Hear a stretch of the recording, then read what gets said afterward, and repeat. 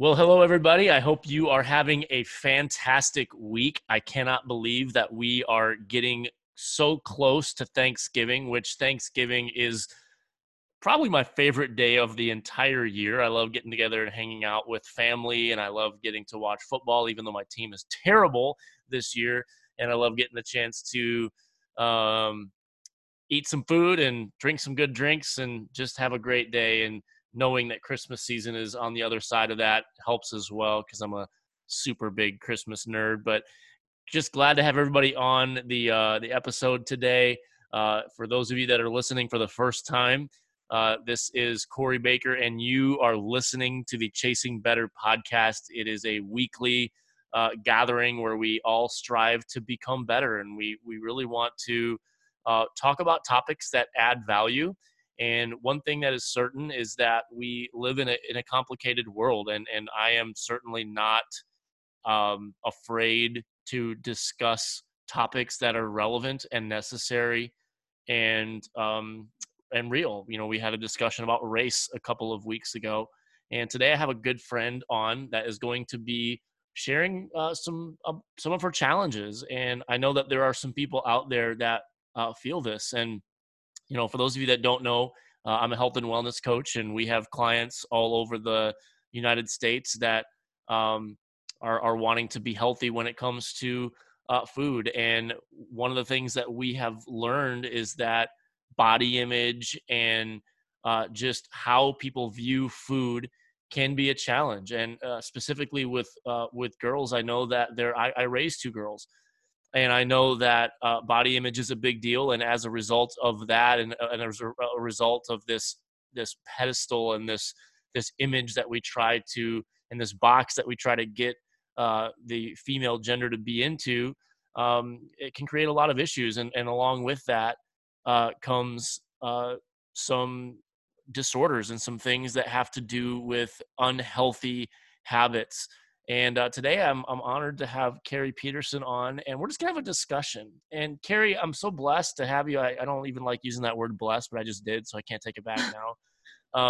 I'm so glad to have you on today. I know we've we knew each other a long time ago, and recently just been reconnected. We live in the same town, which is cool. Yeah. But Yeah. welcome to the podcast. Yeah, I'm so happy to be here. Well, I know that you have just a lot to say, and you have a podcast of your own, which we'll talk about in just a little bit. But maybe just bring us up to speed a little bit.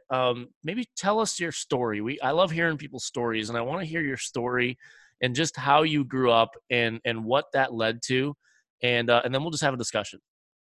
Yeah, absolutely. Well, I'll say at the beginning, I'm in the process of writing my memoirs. And when I say memoirs, I mean a book. And you've actually been a huge inspiration, just, knowing somebody who followed that desire, who had a message to share and shared it. You've been a huge inspiration, and I will be thanking you in my intro.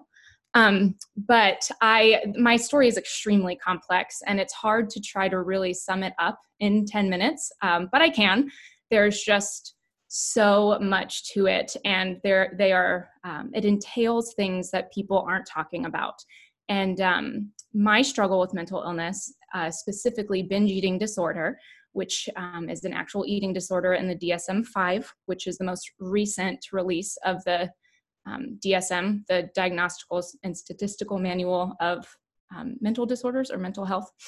So my earliest memories, eating food, binging on food. Binge eating disorder is where you eat large, abnormally large amounts of food multiple times a week for multiple months.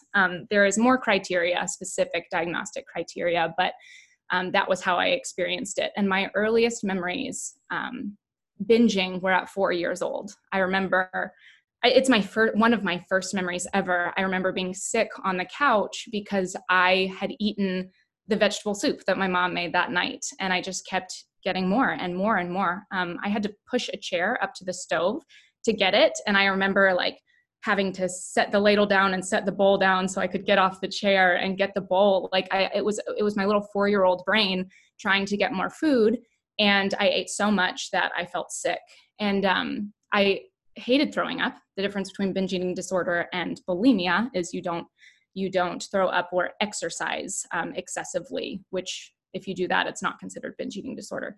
But I had this experience with food, and it was largely a response to stress in my life. But I had no words for that. I just knew that I ate a lot and it made me feel better. At the end of a binge session, it made me feel terrible. I mean, absolutely worthless and gross and disgusting. But I didn't have words for that as a kid. I didn't even really realize it was a problem until I was 18 years old. And I'll get to that in a moment. But the reason that nobody else saw it around me was, one, I would binge in private. I don't think that was ever a conscious choice. I just, when I was alone and sad and stressed, I would eat. Kind of the whole chicken and the egg thing. Like it's not that I was trying to get alone to binge. I just binged when I was alone. But I was also raised with a mother who was a dietitian. And so she knew about nutrition and she taught it to us. She wanted us to understand how to feed our bodies well. And I like how you addressed like body image for women, because that was part of it. You know, I was raised in a home with 5 women, 4 little girls and 1 adult woman. And we were raised in the Bible Belt, where women are quiet and pretty, like that you get married and your purity matters. And that's unfortunately kind of pretty much it. And so body image absolutely mattered. And I noticed that I occasionally was bigger than my other friends. I had these little friends everywhere. And I think there was a level of dysphoria there, body dysphoria. Because when I look back at pictures, I really wasn't, I mean, I might've been a little chunky around puberty, but I was not overweight. But I felt big, and I medicated with food. So that was my life. I mean, it was my whole life. I would binge. I'd go through 2 seasons of binging, and then I'd diet because I knew how to diet. I was 11 years old the very first time I dieted. Wow. And I remember opening the pantry and like the thought in my head, I remember like where the food was on the shelves, what food I was looking at. I had the thought in my head, if I eat less, I'll be smaller, and then people will like me. Right. So that thought alone just kind of identifies, I had a strong ineptness at connecting emotionally with a lot of people. Definitely in my family, but my friends too. I thought that if I was thinner, that I would connect more easily with people. And, at 11, that's around puberty. So it was definitely, my body was changing, and I'm sure that only made dysphoria stronger, but the binge eating had always been there. So I remember that first diet.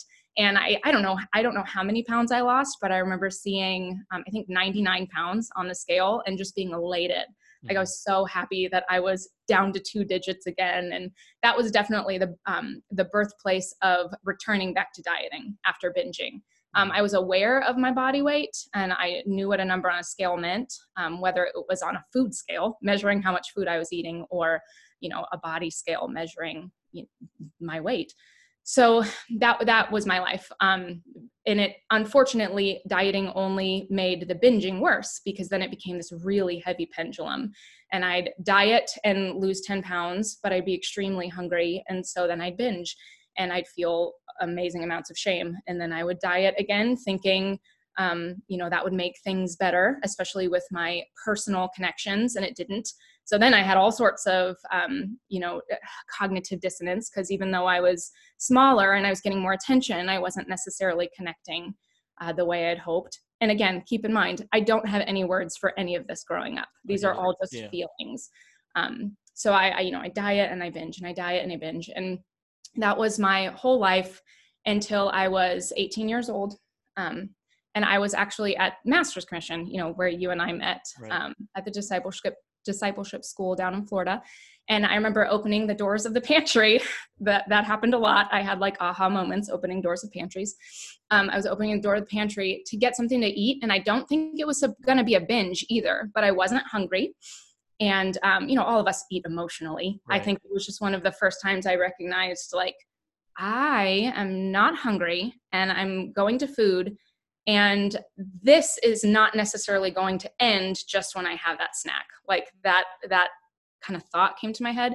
And not just that, but I was very, very, very devout in my faith. Sure. And my faith had given me a great deal of belonging that I did not feel I had gotten from the people, my family and friends around me. I was very, very, very lonely and filled with shame growing up. And the Lord filled that for me. And so I remember opening those pantry doors and thinking, I felt like the Lord spoke to me saying, you are not hungry. You are looking to satisfy your soul with food, and you need to satisfy it with me. Mm-hmm. And that moment was very pivotal for me, because it was the moment that I realized this wasn't normal. Like, it wasn't normal at all. Other people around me weren't eating the way that I ate. I knew that the dieting was not going to satisfy me. That people could identify and tell me was wrong. But the binging, people did not recognize it at all, because I wasn't overweight. And so no one ever called me out on it or asked me about it. So I had this epiphany at the pantry when I'm 18 years old. And from that point on, I just fell into the rabbit hole of research of just anything anybody had written on diet and nutrition, for sure, but also inappropriate eating behaviors. At the time, when I was 18, binge eating disorder was not in the DSM. And so, the internet 12 years ago was not what it is today. And so It's not like I could just Google information on eating too much and binge eating disorder would come up at the beginning. I just learned more about it. I started to learn that other people experienced the same cravings to eat and keep eating, but I still didn't exactly have words for it. It was just kind of realizing I wasn't alone in this. And yes, it wasn't normal. One of the hardest parts, the hardest part for sure, was when I would tell people and they didn't believe me, or they didn't see what I was trying to explain. And you have to keep in mind, I was going to doctors. I went to 3 different doctors, one of whom specialized in eating disorders. And I told them exactly what I was feeling. And they were like, no, this isn't it. Like, there might be some dysphoria there might be some like controlling your eating, but if you had binge eating disorder, you would look like this, or there would be other factors that you don't seem to have. And so even when I did hear binge eating disorder and I was like, yes, that's what I have, I had experts telling me I didn't have it. And then I would share it with family and friends, kind of just like lightly, because if experts didn't believe it, why should anybody else believe it? And I shared the struggle in the eating, and also just the struggle of feeling alone and feeling like I didn't have the connections that I was looking for. And I shared it timidly. I was never very forthright about it because I wasn't confident in my own struggle. Like I had consistently convinced myself, because I couldn't convince anybody else, that maybe this wasn't my problem. And that was never helpful. Friends and family, they'd shake their head and they'd give me a hug and they'd say they were sorry, but no one ever went looking for other information. No one ever made me feel like, oh yeah, I see that. Like I see that and I understand it. Never once did anyone see my struggle, even when I was trying desperately to identify it and get some sort of validation. So I'm getting to the end of the binge eating. When I was 26 years old, so from 18 until I was about 22, I tried to figure out what the problem was. At around 22, I identified it as binge eating disorder, and I didn't feel 100% confident that that was my diagnosis, because healthcare professionals told me that wasn't the issue. But then for the next about 4 years, I was pregnant with my second daughter, and my binge eating disorder was the worst it had ever been. And I was pregnant, so I was supposed to get fat and gain weight. Right. But, it was the dysphoria part didn't hold so heavily, because I gain a lot of weight in my pregnancies, even when I'm not binging. But I was in a several month long period of just binging consistently with her. And I was also the strongest in my faith I had ever been. I had leaned in so heavily to the Lord in all of my pain and in all of my shame and in all of my loneliness and disconnection that I didn't feel like I was getting from people.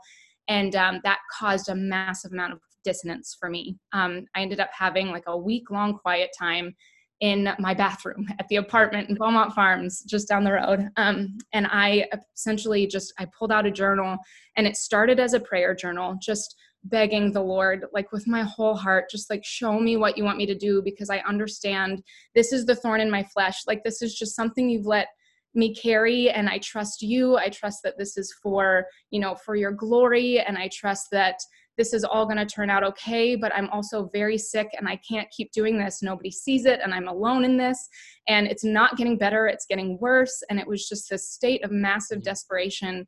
And I didn't intend for this to be a 7-day quiet time. My husband, Kurt, would tell you, I locked myself in that bathroom and did not come out.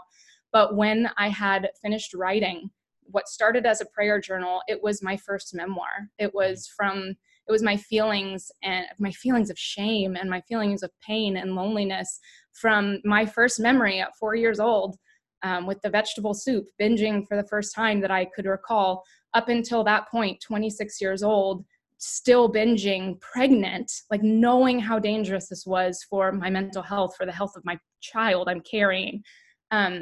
I broke. Like, I just absolutely broke. And I had a serious faith crisis at that point. And I won't go into that because that is the content of my memoir at this point, and I'm still sorting through that.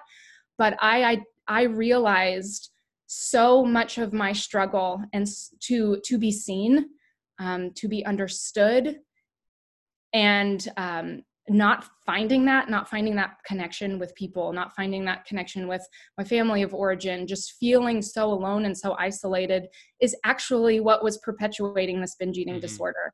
And the shame that I listened to in all of that, like every time I would binge, I'd say, tomorrow I'm not going to do that. Tomorrow I'm going to eat better. Like, tomorrow I'm going to stick to a healthy diet and feed my body what it needs. Most of the time that wasn't starving it. Most of the time it was eating a really balanced diet.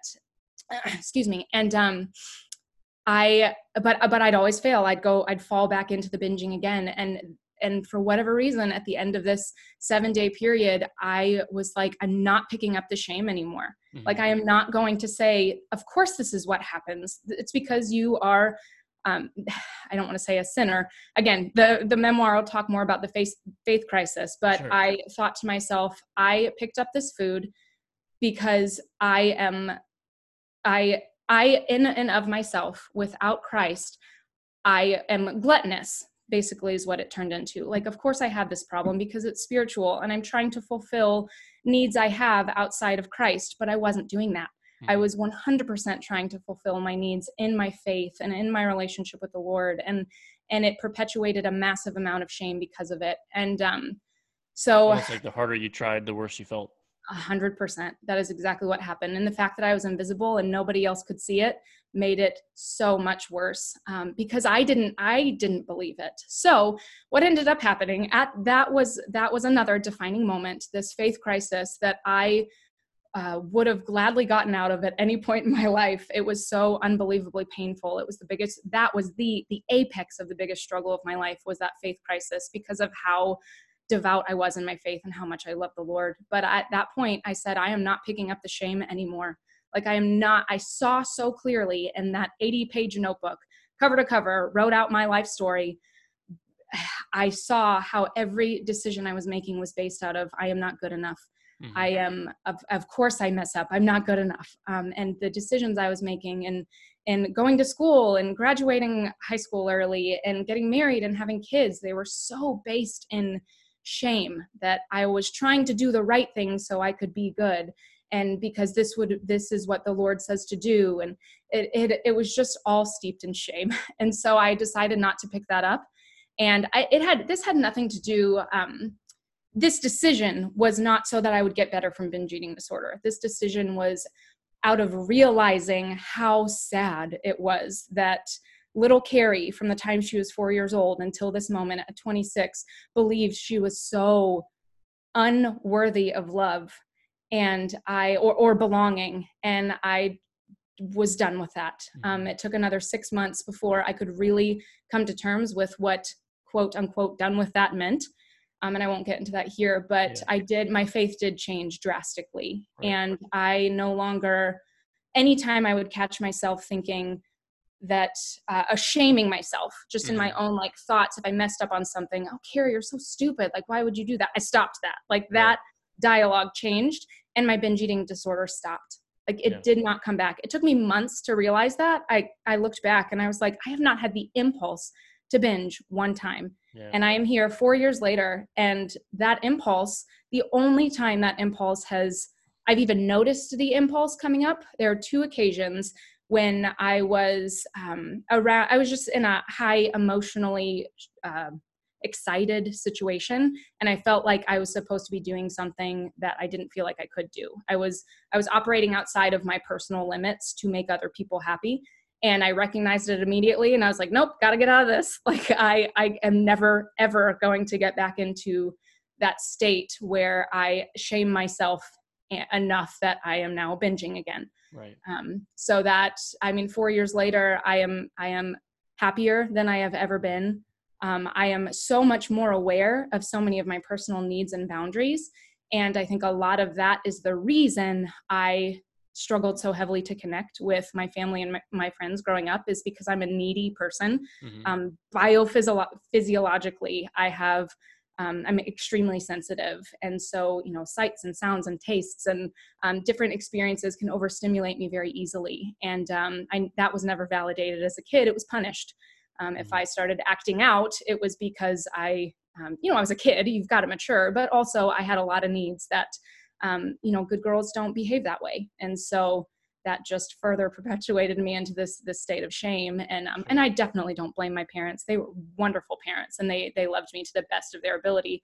But I just was this very unique little girl who had a lot of needs that weren't addressed or acknowledged, and it sent me into a state of mental illness for decades that I wasn't even able to get help getting out of. I had to do it myself, and it's definitely the hardest struggle I've ever experienced up until my faith crisis. And I'm so proud of myself now. And I never thought I'd be proud of myself for anything. I thought I was worthless. Yeah. And now I am unbelievably strong, and I'm standing up for myself naturally. And that's nothing I ever did before. And I put my health and my self-care first at all times. And that was hard to do because I was raised in a place where you put others first. And Yep. that is 100% the opposite of what I do now, because when I put myself first and my mental health and my self-care first, I naturally become a much more loving person, and I naturally want to care for others, and there's no resentment behind it. Mm-hmm. It's just this normal outpouring of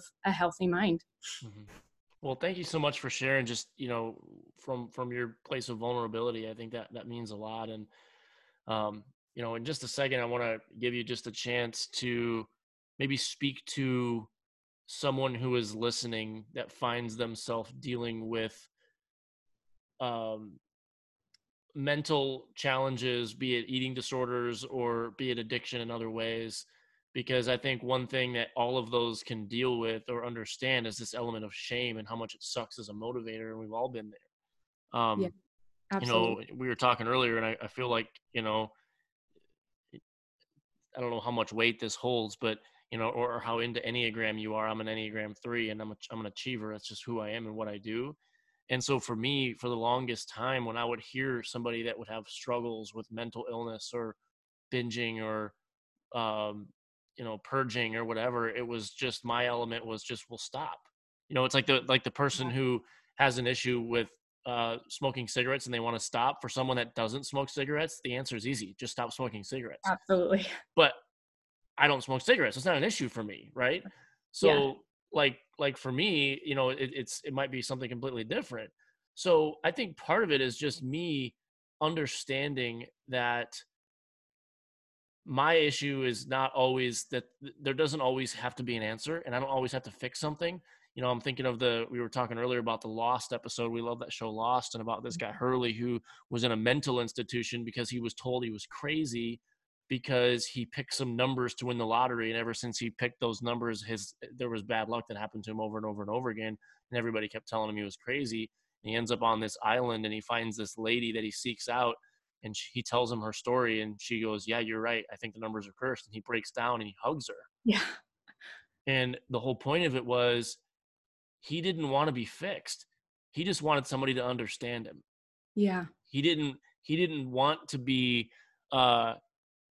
changed. He wanted to be understood. And that has been something that I have longed to be better at, is looking at someone and not trying to fix them and not trying to change them, but simply trying to understand. And I love just how when you got to that place of no longer allowing guilt to be your core motivator, how much that changed you. And so with the time we have left for these next couple minutes, if there's somebody listening today that is struggling with addiction or struggling with guilt, or they have some sort of disorder and they have talked to expert after expert, person after person, and every person they talk to just tells them to get over it and they can't, what do you say to them? Wow. I would say more than anything, you are not alone and you're not crazy. Especially if you find yourself identifying parts of your life and other people's stories that aren't told all that often. If you hear those things and you get chills and you think, yes, that's me, you've given me words that I didn't know how to say before to describe my life. If you feel that, trust your gut. There's great wisdom in the body, and there's a power and a passion that comes with connecting to yourself non-judgmentally. When you're not beating yourself up and you hear these stories and you believe them about yourself, trust yourself first and foremost. There is something there. You might not have it exactly right, but there is something there. And then I would say, go find support people. Absolutely tell your friends and family, but you may be really good at masking the symptoms and making yourself look like there isn't anything wrong. Like for me, I was very polite and I was very kind. That was important. I wanted to connect. And so I don't think I advocated very well for myself, and I don't think I was capable of it. But I could find people who were, specifically doctors and therapists. And I searched for a therapist for years before I found one that I felt really comfortable with. But the actual act of looking for a therapist or a coach, somebody who could help you, who is not a friend or family that has a history, but can look at you and your story and help you kind of unravel it with a little bit less of an intimate personal connection. That is an absolute must. And keep asking questions and keep looking for the answers until you're satisfied with them. Because unfortunately for me, I was not going to get told that my concerns were valid. In binge eating disorder, no one ever said, yeah, you have binge eating disorder. And I really, really wanted that. And it wasn't until after I recovered that I could look back and confidently say, yeah, I fell into every criteria there, and I didn't present as someone who was mentally ill. And so people didn't take it. They didn't take me seriously for it. So trust your gut, and pursue experts and people who want you to be better and who aren't judgmental toward you, who are patient with you, and who are helping you get to where you want to be. It is more than possible, and it is probably a lot closer than you even imagine it is, especially if you've been struggling for years. Well, thank you so much for sharing that and adding value. If somebody wants to follow you, I know you have a podcast, you're on Instagram. If somebody that, is listening to this today just really wants to kind of invite you into their community, how would they do that? Well, yeah, you can find me on Instagram at Carrie LJP. My podcast is called Carrie. Yes, Carrie LJP. My podcast is called Yeah, I Went There. It's only on Anchor and Spotify right now, but it should be on a few. We're working on that. Yes, we are. I've also made YouTube videos for years. I'm on YouTube. You could look up Carrie Simple or Carrie LJP, and I have hundreds of videos on there. Ironically, most of my popular videos are about minimalism and quieting the physical noise around me. You will see that I am a highly sensitive person, and I really found a tribe of people who needed the same thing, and people weren't talking about it on YouTube 6 years ago when I was there. So there's that, and I'm on a few other platforms, but those are the three that I'm most active on. And you and your husband run a business that's freaking awesome. Yeah. That you guys build furniture, which we're going to be spending an exorbitant amount of money hiring you guys to. Our house is like the opposite. Like when you look at our place, it's not exactly minimalist in any way, but we're going to be paying you lots of money to fix our house and build custom furniture. So talk a little bit about what you guys do with that, for especially those that live within a 3-hour radius of Lexington. Talk about what you guys do. Yeah, absolutely. So we build custom furniture. We bought our first home several years ago, and it was very, very small. And there wasn't much furniture I could just buy online that would fit into the space. So we started building our own things and then selling them when my taste changed and I wanted to build something else. And so we kind of accidentally happened into this business. It succeeded for a year before we were like, hey, there are probably like taxes we have to pay and like people we have to talk to. So we did that and, made sure everything was copacetic. And then a year later, we were we kept succeeding. There were other people in the area that also needed custom furniture. And so the business grew and we realized we couldn't do our full-time jobs and the custom stuff. So we ended up going full-time a year later. And now we're a year past that and it just keeps getting busier. And really, we just create beautiful furniture and deliver it to people's homes within 3 hours of the area. And it's just a really cool way to solve problems for people in their homes. Yeah, we've got a running list. I mean, there are bunk beds and benches and window seats and bowling alley racks and porch swings and God only knows what else is on the list, but we're going to keep you guys busy for a long time. We're excited to help you out. I'm excited for your house too. It's beautiful. Yeah, it's going to be awesome. Well, thank you so much for sharing, and we appreciate it very, very much. And I think it was helpful to a lot of people today. Yeah, thank you. It's good to be here. So for everybody, thanks so much for tuning in. I hope this was helpful to you. If this was something that encouraged you today, I encourage you to share the podcast. You can find us on all the platforms on Spotify and iTunes and Anchor and all the places. And tell somebody about it. If this is something that you feel like there's people in your life that really could get some value added from this, we really encourage you to have a listen to the episode and subscribe to the Chasing Better podcast. We really want to come and add value to you. Over the next couple of weeks, we're going to be talking about faith. Carrie talked a little about faith crisis. We're going to have an honest discussion about faith over the next couple of weeks. My wife and I are going to do a podcast together soon about setting goals and why that's important. So lots of really cool things that we're going to be adding value to you over the next couple of weeks. But until then, have a great week. Go relentlessly chase becoming the best version of you, whatever that looks like. And as always, thanks so much for tuning in. Have a great week, everybody.